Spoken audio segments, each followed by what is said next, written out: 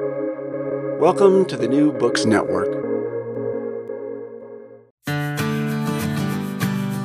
Hello and welcome to Madison's Notes, the official podcast of Princeton University's James Madison program in American Ideals and Institutions. I'm your host, Annika Nordquist. Today, we're going to be discussing an issue which is really difficult but also really current: Jewish war ethics. Given the recent events in Israel and Gaza, there's a really present need to understand what the Jewish tradition has to say about war. And today I'm joined by Rabbi Dr. Shlomo Brody, who's written a book on exactly that topic. Actually, he started writing it before the events of October 7th, but it's really come to bear, so we're very lucky to have him today. He's a very prominent writer on Jewish ethics, including having his writing cited by the Israeli Supreme Court. He's also a columnist for the Jerusalem Post and the executive director of Emitai, which is an organization that helps guide Jewish families through healthcare moral issues. Today, we're here to talk about his most recent book, Ethics of Our Fighters: A Jewish View of War and Morality. I hope you find this conversation as interesting and instructive as I did, and that you'll be able to use it to help navigate the current climate and debates surrounding Israel and Gaza. So with no further ado, I really hope you enjoy. Rabbi Brody, welcome to the show. I'm so delighted to have you on. So great to be with you. So, as I think I mentioned to you before, one of our previous guests was Rabbi Meir Soloveichik, and in some ways, your work on this book kind of reminds me of our conversation, because he had written this book about Jewish statesmanship, the challenge being there was not a Jewish state for around 2,000 years. Suddenly there is. It brings up new challenges. And similarly, with Jewish war ethics, there was no Jewish army until 1948. And so I'm wondering, just to kind of kick us off here before we get into the nitty-gritty, does that change the kinds of topics that Jewish war ethics deal with? Are there ways that that makes Jewish war ethics distinctive as compared with other traditions? Yeah, it's a great question. When I started writing this book, a friend of mine who's deeply sympathetic to the Jewish tradition said to me, "Wow, that's going to be a very short book." And he said it with good reason, because he said Jews just didn't deal with these dilemmas for many centuries. And in some ways, some people saw that as a blessing, because warfare was so brutal and so difficult for so many centuries. Maybe there's a slight advantage to that in some ways. But of course, being powerless is a moral problem. It's not just a strategic problem, it's a moral problem. And one of the things I found interesting is that in spite of the fact that Jews didn't have to deal with these questions so much on a day-to-day basis, on a real level, there were some really interesting conversations and discussions over the years that certainly can enlighten some of the dilemmas we're dealing with today. The one thing I should add, though, is that the conversation really begins before 1948, because Jews are allowed into Western armies, sort of in the modern era, and particularly in the 18th and 19th centuries. But the ethical discussions really come up in the 20th century with World War I, followed by, of course, the advent of Zionism. So I'm going to try to make this roughly chronological. We're going to start all the way back with the Bible and move through to current events in Gaza. So put a quick pin in World War I. Let's start with the Torah. So just kind of for fun, before this interview, I looked up, I kind of have my own views about which passages in the Bible are particularly violent, but I looked up what are the most violent passages, and I found this absolutely hilarious article from Huffington Post called "Violence in the Bible, Greatest Hits." And I mean, it was funny for a couple of reasons. One, there was like this long list of various passages, and then it said I couldn't pick just 10 runner-ups, and the first runner-up was the crucifixion of Jesus, and now as a Christian I'm a little offended that didn't make the main list. But the book of Joshua comes up so frequently in these kinds of discussions. I think Netanyahu has listed it as his favorite book. The word that this Huffington Post article used for it was genocide, which is a very charged word, especially given current events. How do you think about when you're kind of looking at the Old Testament and the pretty violent struggles that are recorded there, what those have to say about Jewish war ethics? Yeah, no, it's a great question, and certainly one that has become really relevant because Prime Minister Netanyahu, in discussing Hamas, made a reference to Amalek, the ancient nation, which, according to the Bible, Jews have to wipe out. And that was brought up in The Hague, saying, "Oh, this might, must show intent," which is a really ridiculous claim. But nonetheless, you see how the invoking of the Bible can be a loaded topic, and it can bring about certain connotations, which I think none of us really want to have. And there's no doubt that there are some biblical passages which are particularly violent, and most importantly, don't really promote restraint, ethical restraint, any other restraint. I think that's really the key point. And one of the things I think rabbinic writers in the 20th century, but even beforehand, had to deal with is there are a lot of ethical questions that come up when you think about these issues. And it's not just because the Jews underwent the Holocaust that we're concerned about biblical commandments for genocide. We thought about this issue beforehand. And I think one of the things I try to show in the book is that there are a lot of answers to how we deal with this, but primarily to understand, and I think it's a very clear statement, those aren't normative passages anymore when it comes to emulating that type of warfare. Meaning, whatever the 7 Canaanite nations that lived in the times of Joshua, those are long gone. Those commandments aren't relevant. Same thing with the nation of Amalek. And there are many other strategies along these lines that have sort of neutralized, not even sort of, I should say, really completely neutralized those commandments. So I think that's very important to keep in mind. And I think it's very important for us to take with us. However, there is something really important about the biblical passages which teach us the importance of uprooting evil and of recognizing the fact that there is good and evil.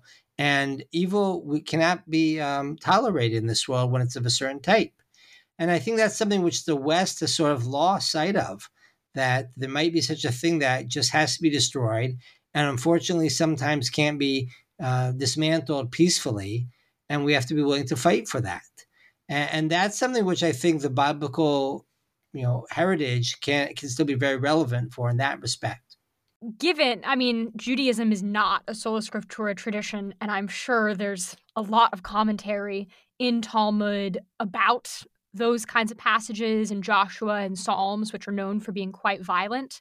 Just kind of as a very quick overview for people who have not kind of engaged with that and whose only exposure to this is just kind of, the bare words preserved in the Old Testament, what are some kind of takeaways, or are there things that the Talmudic tradition adds to that?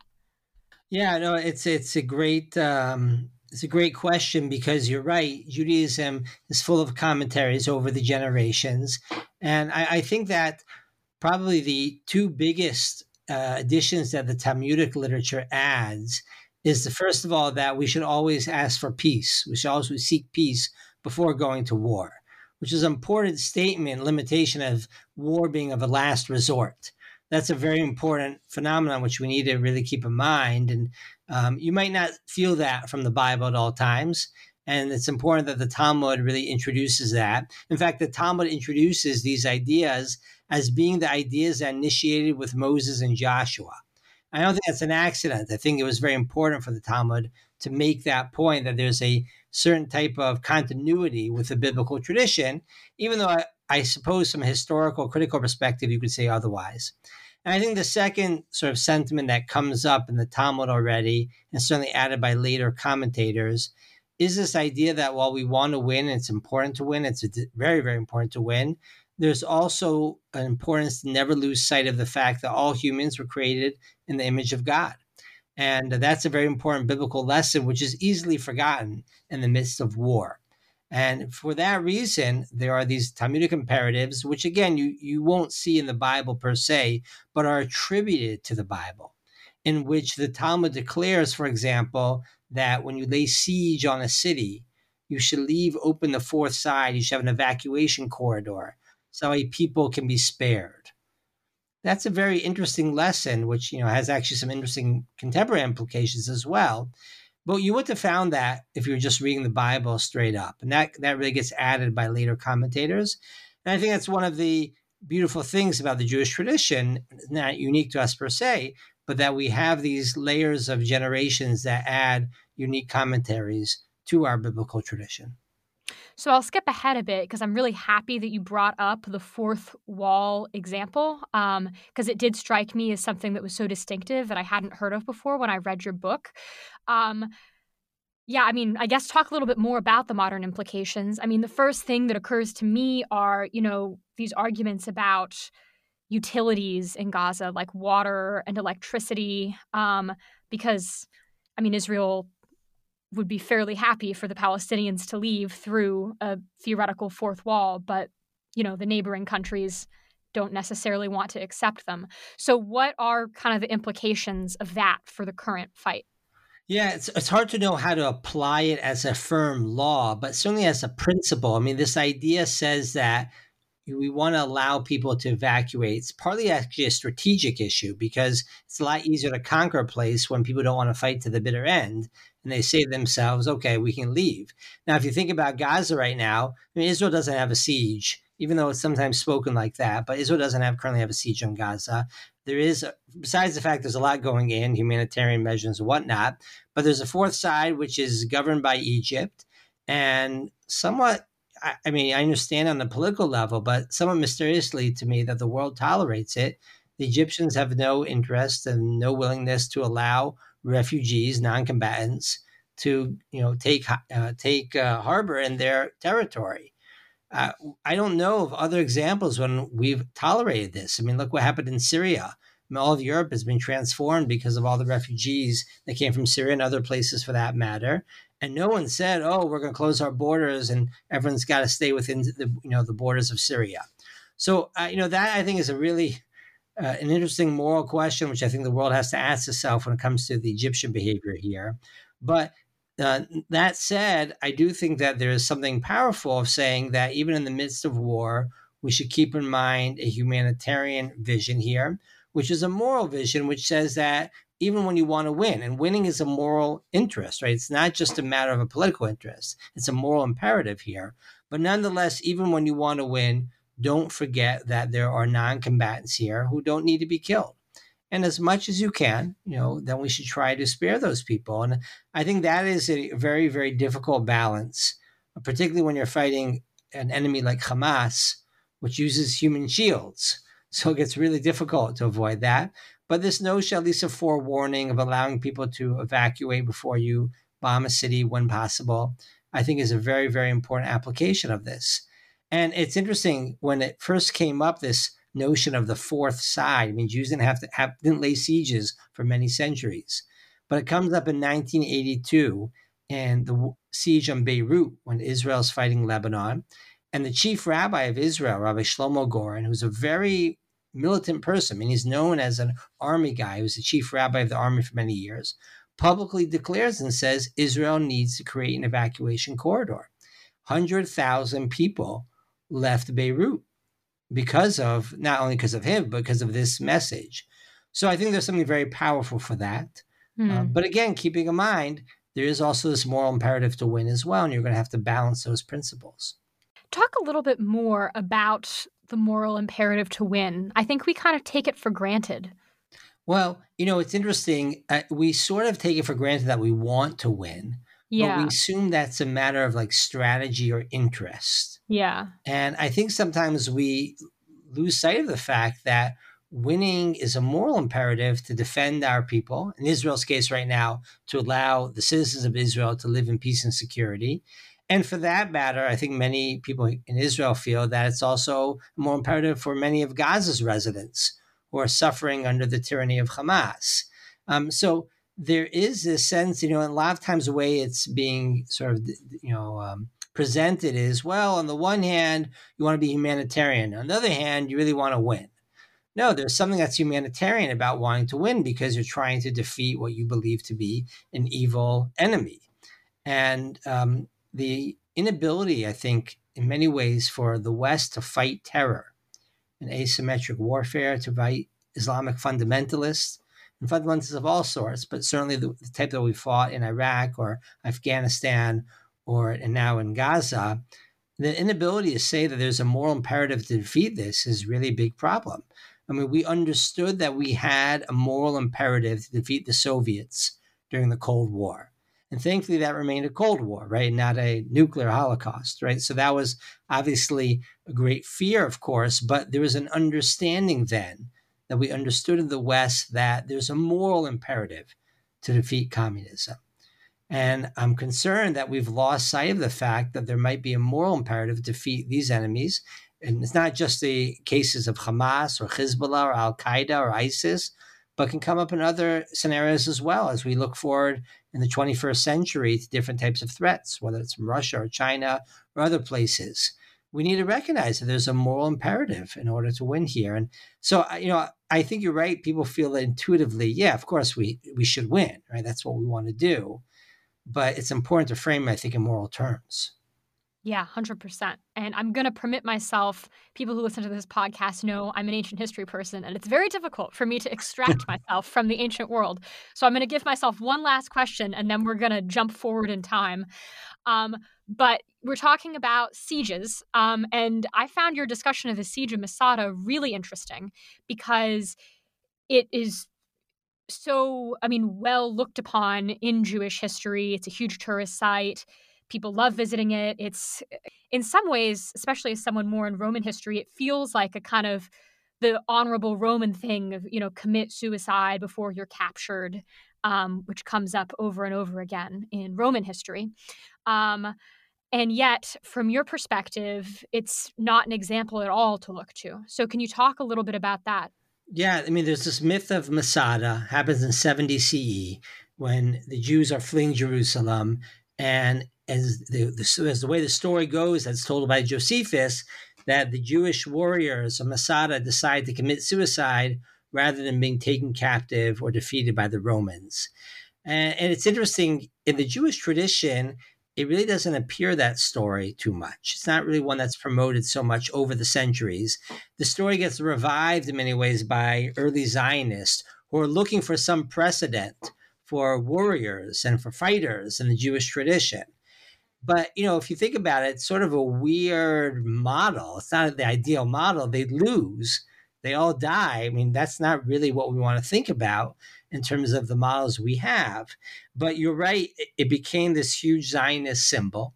And many, both in terms of the general political leaders in Israel, the Zionist leaders, and some rabbis were very much interested in promoting that model because it gave us a model of fighters. But others said, really? Is this who we want our model to be? And at the end of the day, wouldn't it have been better if they had survived? And maybe the moral imperative in those moments is to stay alive. And so, I think it's important to, I have mixed feelings about the Masada legend, as you saw from the book. And I think it's important to keep those two perspectives in mind, because it's always important to recognize the fact that the goal of fighting is to live. It's not to die. And that's part of the imperative that we have. We have to always keep in mind that framework.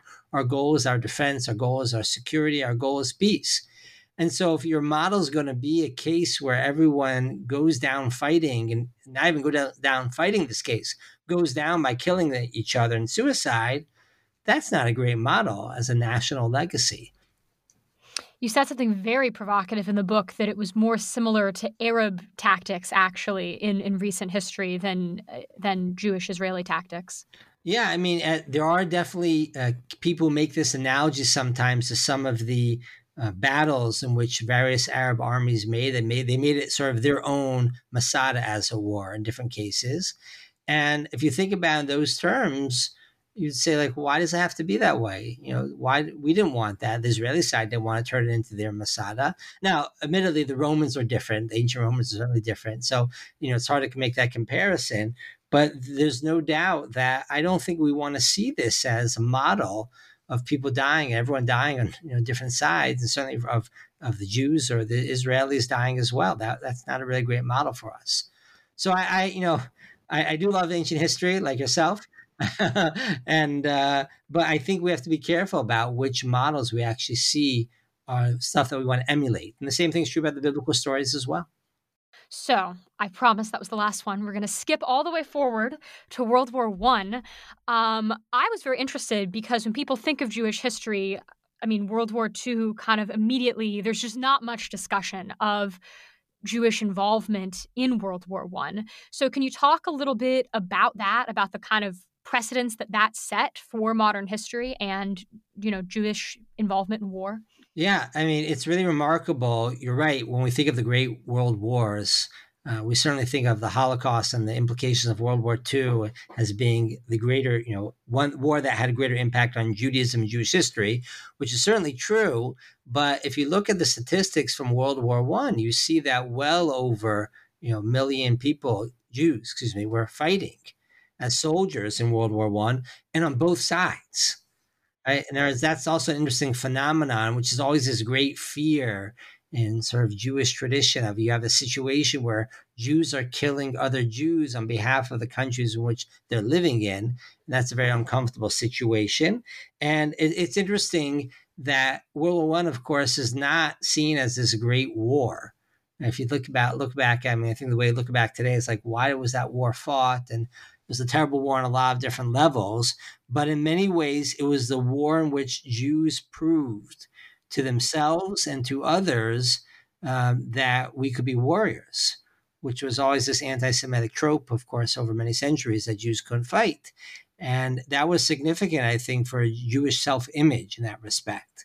I mean, the other element of World War One, which is interesting, is that Jews suffered tremendous anti-Semitism, pogroms and other types of incidents in the midst of that war in very, very difficult ways. And immediately right after the war as well. As right after November 11th, there are pogroms going on all through Poland, Lithuania, other areas like this. So it's really a difficult war in which Jews start to fight and start to think about, like, what is this whole concept of warfare? And is this something we want to be a part of? But they're deeply involved in it and suffer from it in many ways. I don't want to say we suffer more than others per se, because obviously World War One was a terrible war and many people suffered in it. But we certainly suffered in a very acute manner. And it shapes, in a lot of ways, different attitudes towards war afterwards. Explain a little bit how. How would it have been different without a World War One? Well, first of all, there are some people that are very much inclined to think that we should choose pacifism. I Right. mean, World War One was so bad, and there's nothing like a terrible world war to drive people to pacifism. It didn't take off too much in Jewish circles, but there's certainly a strand of that emerges. And I think the other area which World War One pushed people for is this hope that we can create a new international world order, international law, the League of Nations, military conventions, and whatnot. And somehow that this will solve the problem of war or eliminate war or at least create a sense of justice after war. And there are many Jews who are deeply involved in the international law movement in the 20s and 30s and beyond, and once the United Nations is founded as well. And one of the interesting stories I tell in the book is of this rabbi who is born in the land of Israel, has to leave and ends up in Hoboken, New Jersey, of all places, actually. Not the place you'd always think of as great rabbinic scholars living there. I hope I don't insult any fans from Hoboken, but it's a wonderful city, but not necessarily the place you would think of where that rabbinic wisdom is emerging from. And one of the things he writes about there is the importance of taking on these new ethical mores about restraints on war, but also recognizing the limits of what international bodies are going to create. Because at the end of the day, these international bodies are being ruled by countries which have political interests, and interests are going to trump in the end. And I think those words he was referring to the League of Nations and the mandate system, but those words are prophetic if you look at what's gone on in international law in the subsequent decades. And I don't think there's such a great history of how much international law and these international justice systems, how many genocides and attempted genocides and other horrific wars have been stopped or have been brought to justice afterwards. It's really a failed movement in many ways, tragic in some ways, but we should be realistic to that. But there's no doubt that great wars make people think there's got to be some solution. Can't we all get along? And let's create some system. And that had a big impact on the way many people, Jews and non-Jews alike, looked upon how we can deal with the issues of war. Yeah, I mean, and this pacifism strain is in funny ways, I mean, maybe you'll disagree with me, I'm curious. In funny ways, very much still alive. But skipping forward to World War II-ish, you have this amazing quote in your book from Gandhi that just made my jaw drop to the floor, that when Jews wrote to him complaining of the Holocaust and of uprisings in the Middle East and in Palestine, he recommended that they offer themselves to be shot or thrown into the Dead Sea, this is a direct quote, without raising a little finger against them. And I was like, oh my gosh, but it's just such an interesting example of how, I mean, one strategy can be very effective one place and not another. I wonder, A, what you think of that, and B, if you think that there's some kind of intellectual heritage that goes from kind of Gandhi's stance on anti-Semitic violence up to the way a lot of people are now reacting to Israel's relationship with Gaza and West Bank. There's no doubt there's some connection. I don't know how to connect the dots per se, but there is this feeling of like, if you would just fight violence with peace, we could all get along. And I think that that's part of that failure to recognize that there's evil in the world and evil needs to be fought. And Gandhi, terribly failed in this moment. I mean, those letters that he wrote really don't age well. And they don't age well very quickly.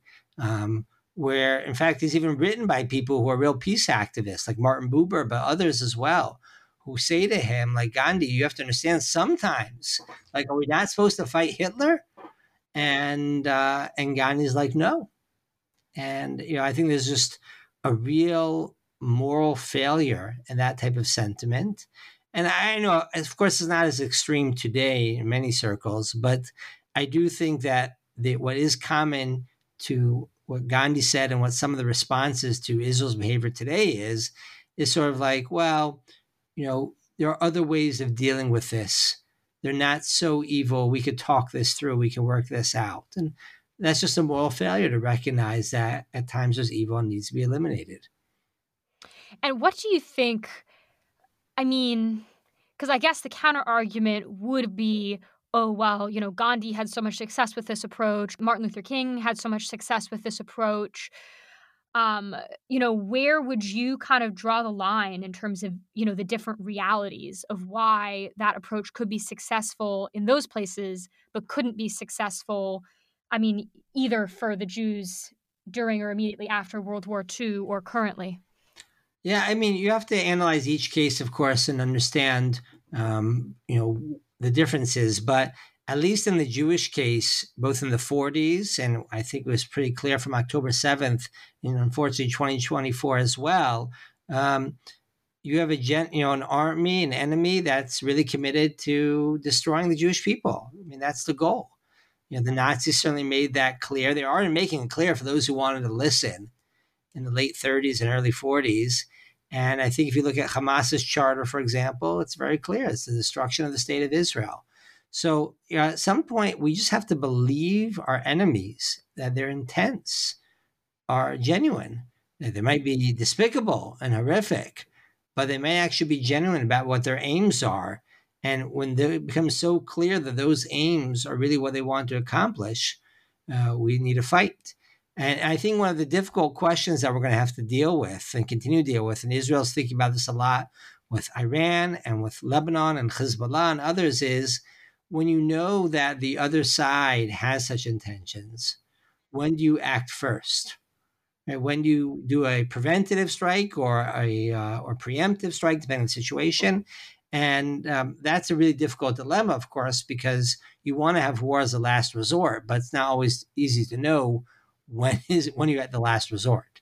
I think that one of the things we're going to look back on October 7th, and there are going to be so many signs that Hamas gave, and Israel and others are going to say, wow, how do we miss that? And that's one of those things we need to be looking for now and thinking about, which is, could we have done things differently? I think Americans think about that as well when it comes to September 11th. It's not like we didn't know Al-Qaeda didn't exist. We knew about them. right? Clinton even does a couple of small scale military activities against them and whatnot. And of course, it's easy to look back in 2020 hindsight, but one of those questions you always have to ask is when you look around the world, recognize who your potential enemies are, what their intents are, and what can you do to stop it before you get to that point. Yeah, and I think that's a really good transition into kind of the second half of the questions that I'd like to get through, to talking about current events in Gaza. And there's just so many buzzwords that come up on either side. And I'm going to try to kind of move through some of them here. But preventative action is definitely an interesting one. And you actually discuss Machiavelli on it, which I very much appreciated, again, as a history person. Um, but that uh, sometimes, it doesn't make sense to put war off is kind of his stance. And to me, I mean, the example Machiavelli is using is the Roman Empire. And I was kind of like, well, I can totally see how that could be the case if you're a superpower, that it might be cheaper to go to war now than to just sort of wait and have it be sort of twice as costly later. But if you're a small nation and one mistake can be disastrous, I don't know if the same precept applies. Are there precepts that we can use to determine both when preventative action is morally justified and when it is pragmatically safe? Yeah, I mean Machiavelli, of course, isn't so interested in ethical restraints. He No. just wants to, he just wants to maintain power and eliminate any threat at any point, wherever it's coming from. Yeah. I don't believe in that, but I do think that we have to ask ourselves: do we have an imminent threat? Do we have a grave threat, and how credible it is? And those three factors are really, really important to keep in mind. If you look back in recent Israeli history, Israel bombs the nuclear reactor both in Iraq and Osirak in 1981 and in Syria in 2017. Thank God. I mean, can you imagine if Saddam Hussein or Assad had nuclear weapons? What a disaster. And so those were cases where it wasn't imminent that they were going to get nuclear weapons, let alone use them. And yet those were grave threats and those were credible threats. So that's something that, I think we need to think really hard about in terms of the Iranian example. And when it comes to other areas, let's say, I mean, I'm thinking about Israel because Israel is so easy to think about right now. When it comes to, let's say, Hezbollah and the Lebanese border, this is a very well-trained, well-equipped army.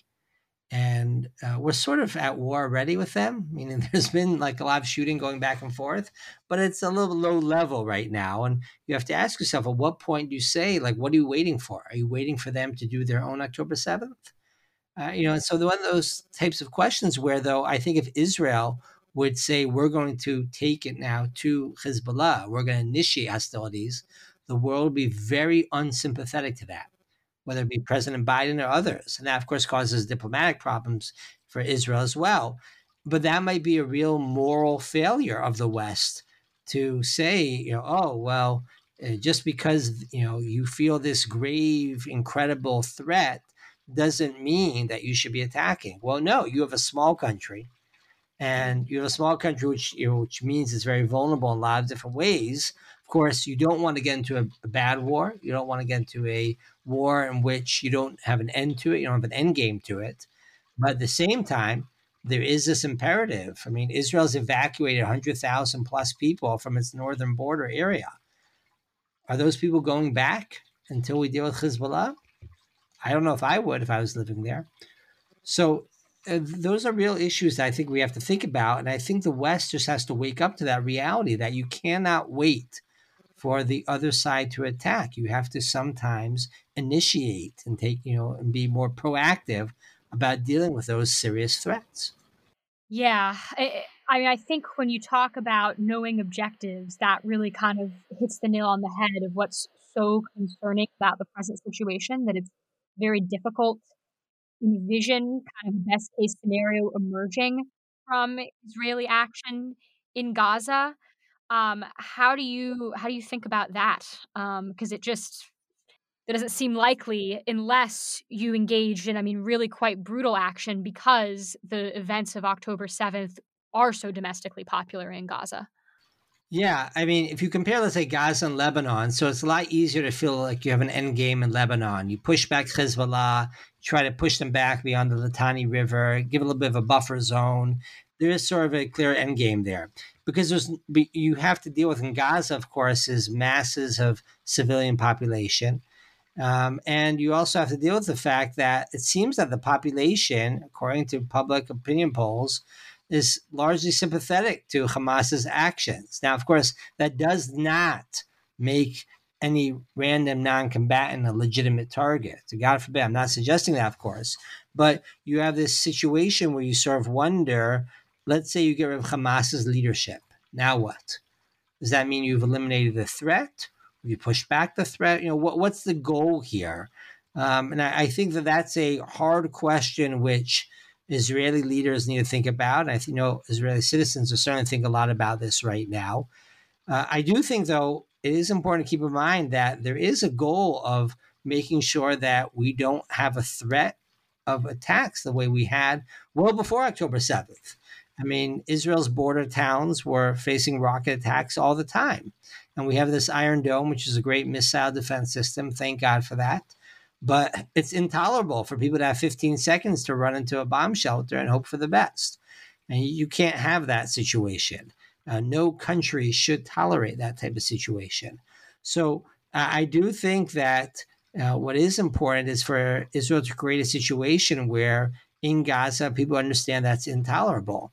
And it's only going to be that lesson I feel and fear is only going to be understood if the world makes the same point as well to Gaza and to the Palestinian people, which is to say, you should live in peace and security in Gaza. But it cannot be that this is going to include occasional missile attacks on random Israeli citizens and cities. That just is intolerable.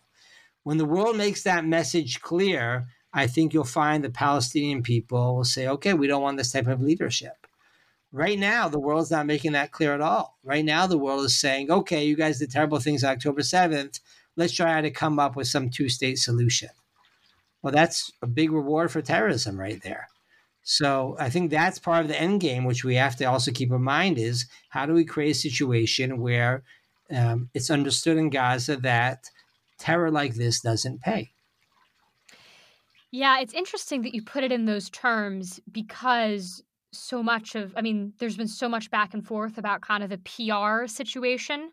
In your book, you call it the CNN effect, but the way that the public international view affects your military actions on the ground. And based on what you've said, I mean, is that then a case to be quite a bit more moderate in how you deal with Gaza because the world might look on it more kindly? Yeah, it's funny. I called it the CNN effect, but it sort of dates me a little bit. I'm not even Yeah. that old, even, right? I should have called it the Instagram effect or the TikTok effect. Right? I suddenly made myself a little bit younger in the book. There's no doubt that the way images are portrayed is a really harm. I mean, in one sense, of course, is positive because it does highlight for us the tragedy of war, and we should never lose sight of that. And I am thankful for that we have exposure to such images because those are difficult images and should make us think twice about what's going on. But at the same time, those images of hardship and difficult, tragic images don't tell us anything about the moral questions at hand. And that's a really, I think, difficult thing for us to wrap ourselves, our heads around, which is that just because you see people suffering doesn't mean that the other side is the Goliath. The other side are the bad people here and have done something wrong. And so, I do think that Israel, and for that matter, the West in general, has to think long and hard about how we're going to create a situation where we teach that message. And part of that is to just establish moral principles and be very open. These are moral principles. This is how we understand it. And not to be apologetic for those moral principles, which include the fact that we sometimes can justify killing and we can justify warfare and we can tolerate, meaning not something we like, but we can tolerate even collateral damage, which tragically takes the life of non-combatants. The world has totally lost this understanding of why that's justified because we look at these images and we just say, oh, this is just terrible. How can this be? That's a really dangerous phenomenon, especially when the enemy side is going to use that type of sentiment as a shield to protect itself. So this relates back to the general moral understanding of the moral imperatives here. And one of the things I try to accomplish in the book, and I wish others would be trying to accomplish in general as well, is to talk about morality. We don't like talking about morality and ethics. Like, people get like scared. Oh, this is too intense or too difficult. And I don't think that's the case. We have to explain it in a clear way and make it easy to understand the concepts we're trying to apply. But part of what it means to be a sophisticated and good society is to have a rich moral language, which we can bring to the table. Absolutely. And I'm very grateful for your book for that reason. I'm going to move on to another buzzword that's come up a lot: collective punishment. I think that kind of goes in the same bucket as revenge or reprisal killings, at least in my brain. But kind of given what we've discussed, there's quite broad democratic support for what happened on October 7th within Gaza. And it does seem to me that there is a little bit of a sense of tit for tat, just kind of naturally. That's sort of the natural human instinct. But there's a lot of hullabaloo about it. There's sort of this innate sense that people have that I don't know if they can necessarily explain why, but there's an innate sense that people have that collective punishment is wrong. Yeah. Well, in terms of tit for tat, I'm not really interested in that per se. Yeah. I'm really interested in just let's take the measures that are necessary for our security. And of course, that sometimes could mean, okay, well, we don't need to do as much in order to bring security. And sometimes it means much more, as certainly the case right now in Gaza. And that's sort of the way we should be thinking about it. I don't think that I'm not interested in collective punishment, because I'm really interested in just targeting those who are actively pursuing us, right? And then in terms of the enemy side, the combatants and those, it's of course in a case like Hamas, it's hard to always know who the civilians and who the non-civilians are, the combatants are. But certainly those are the people that we should be targeting, the people certainly that we should be targeting are the combatants. But there is something tragic, which is really part of human nature, which we have to understand, that other people who are part of that collective are going to suffer along with that as well. And that is a part of human nature. It's part of human nature when it comes to family life. Right? We suffer or we get rewarded or by the impact that goes on of what our parents or family members do, just because of the way we live life. It's the way communities work, and it's certainly the way that nations work. There's a part of that collective identity which we can't escape. Now, that doesn't mean, of course, that we should then go and just shoot anyone in Gaza or Afghanistan or Iraq or anywhere other place in the world, or for that matter, that Hamas should be just attacking any random Israeli or Iranians should be attacking any random American and whatnot. I mean, that's inappropriate, right? I don't believe in collective punishment, but I do think that the reality of the world is one of collective identity, which you cannot fully escape. And so, understanding that as part of the realities of life and understanding that that's part of the realities of living in a collective, and for better and for worse. I mean, many of us benefit and enjoy the collectives that we live in. We didn't necessarily do anything to deserve it. We might have been born into it. We might have never contributed much to our broader society, but we benefit greatly from it. But it goes both ways as well. So I think that's part of what's happening right now is you see this from people suffering in Gaza. I really hope and believe that despite the fact that the polls and other indications show that there is a lot of support for Hamas, I hope and believe that there are others in Gaza who are terrified by what Hamas did, don't believe that Hamas represents them, and certainly, even on a pragmatic level, wishes Hamas wouldn't have done that, and they would be at peace with Israel. We've had where I live in Israel a number of sirens. It's not a pleasant experience of bombs coming in.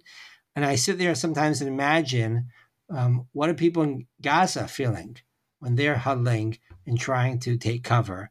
And I hope that they, the non-combatants there aren't being harmed as much as possible, certainly. And I hope that there are many of them there as well who are wondering, why did we get ourselves into this situation?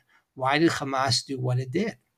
And so I very much, and that brings us back to what I started off with. The biblical legacy of remembering all human beings created in the image of God is very important to keep in mind here. But at the same time, I think the Bible is correct in understanding that we are part of collectives and we're going to share the fate of those collectives as well. Okay, asymmetric warfare. If someone, I think the discussion of it in your book is very interesting. If someone says what Israel is engaging in right now is asymmetric warfare, is that true? Yeah, I think it's true, but I don't think that's a bad thing. Meaning, I don't think there's a moral problem with that. But a lot of times people define asymmetric warfare in different ways, right? Right. So, in this case, it's interesting. Hamas, 30,000 plus fighters, apparently much more sophisticated armaments than we realized. Certainly, the tunnel system is pretty remarkable, unfortunately, but really remarkable what they built there. They're more or less an army. They more or less have a state. But I don't think on a moral level it really matters so much whether you officially call them an army or not. But where it does matter, of course, is the tactics that they use in terms of fighting from civilian areas. That's important, and I think they bear responsibility for that. The hostages. This has been, it's in terms of kind of the PR response. Hostage posters up everywhere. I drive in New Jersey, big billboards on the highways. And even more amazingly, people tearing down posters of hostages' faces on American college campuses. Huge PR phenomenon, in addition, obviously, to the horrible human tragedy. It just kind of from I'll even say Machiavellian, just to be controversial, standpoint. What role is that going to play? Because it just seems to me, if I were a terrorist, very unlikely that I would give up the upper hand by actually releasing the hostages. Oh, I think it's clear Hamas has no intention to really release all the hostages, and they're going to use them as human shields. That creates a real dilemma for Israel and real problem, and it's probably hindering some of our military efforts right now. My own view on this is that there's one goal to this war, and that is to protect the citizens of Israel. And of course, part of those citizens included the hostages, who are the ones who are most endangered by Hamas. But they are part of the broader citizenry that we're trying to protect. And so, when push comes to shove, I think we need to prioritize the broader military objective here. But I don't like when people say, oh, Israel should just act as if all the hostages are dead and fight as if they're not alive. I think that's a really morally complex thing to say, to make a statement to say. And I do appreciate Israel taking some precautions in order to protect them. But I would not, for example, end the war prematurely just for the sake of trying to bring back some hostages. And I say this knowing two of the parents of two Israeli hostages, personally, friends with them, and it's a horrific situation. And you're right, it's a PR, it's interesting on it. It's obviously the matter that Israelis have promoted so much to highlight to the world of how bad Hamas is. But, I always tell people, let's say Hamas had killed all these people, God forbid, right? And they would all be dead already. Would Israel be any less justified in fighting the war it is? No, right? So I don't think that the hostages per se is why Israel is fighting this war, and we should keep that in mind. Yeah, absolutely.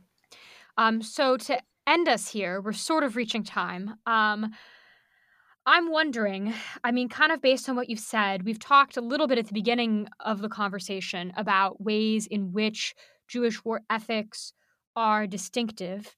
I'm wondering if you can talk a little bit about if there are ways that Jewish war ethics should be an example, because it does seem to me like there's a fair amount of confusion right now about what war ethics are or what they should be. And that there's sort of this, I mean, maybe I just don't know enough about it, and I shouldn't, at least to me, not well understood, um, kind of UN-based human rights approach that is broadly just sort of pretty anti-war and doesn't seem like it necessarily has clear-cut or practicable, I should say, advice for situations like the one that Israel is in. Yeah, I think you're right that the sort of the NGO approach or the approach that's sort of being promoted by a lot of so-called ethicists is to say that human rights always have to be prioritized. And so we can and human rights are a great blessing to the world. It's a great political phenomenon. We should appreciate that. But there are other values that always have to come into play when it comes to politics and many other issues. And I think that the Jewish tradition has a framework of thinking about this, which takes into mind a lot of different values and recognizes that there are different values that have to be kept in mind when you are thinking about these dilemmas beyond human rights. Human rights is an important value. The belief that human beings were created in the image of God is an important value that gives people human dignity, which should make us not want to kill people when they don't have to be killed.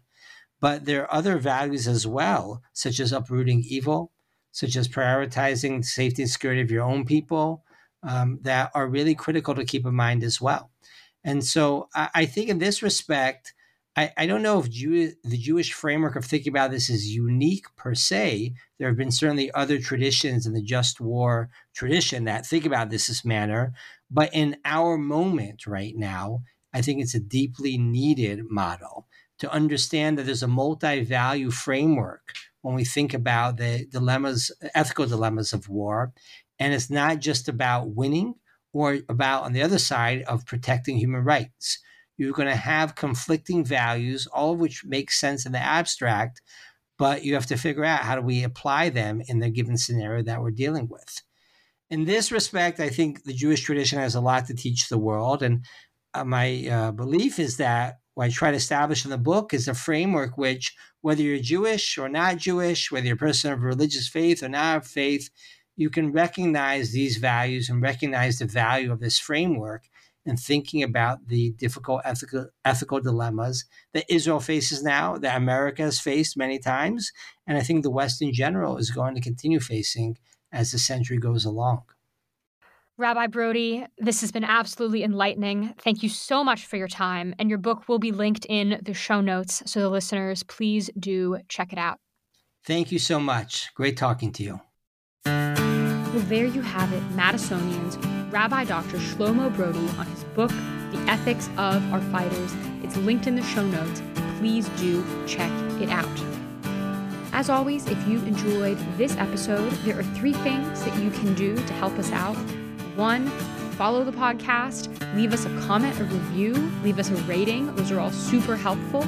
2, you should go to our website, jmp.princeton.edu. There, you can find out more about what we do here on Princeton's campus. You can also see all of our upcoming lectures and events. You can see recordings of all of our previous lectures and events. You can join our mailing list. Finally, you can find us on social media, which also gives immediate updates about upcoming events and podcast episodes. Our Twitter handle is @MadisonProgram, and we're also on Facebook and Instagram. So, thank you so much. I really hope you enjoyed, and I can't wait to see you next time here on Madison's Notes.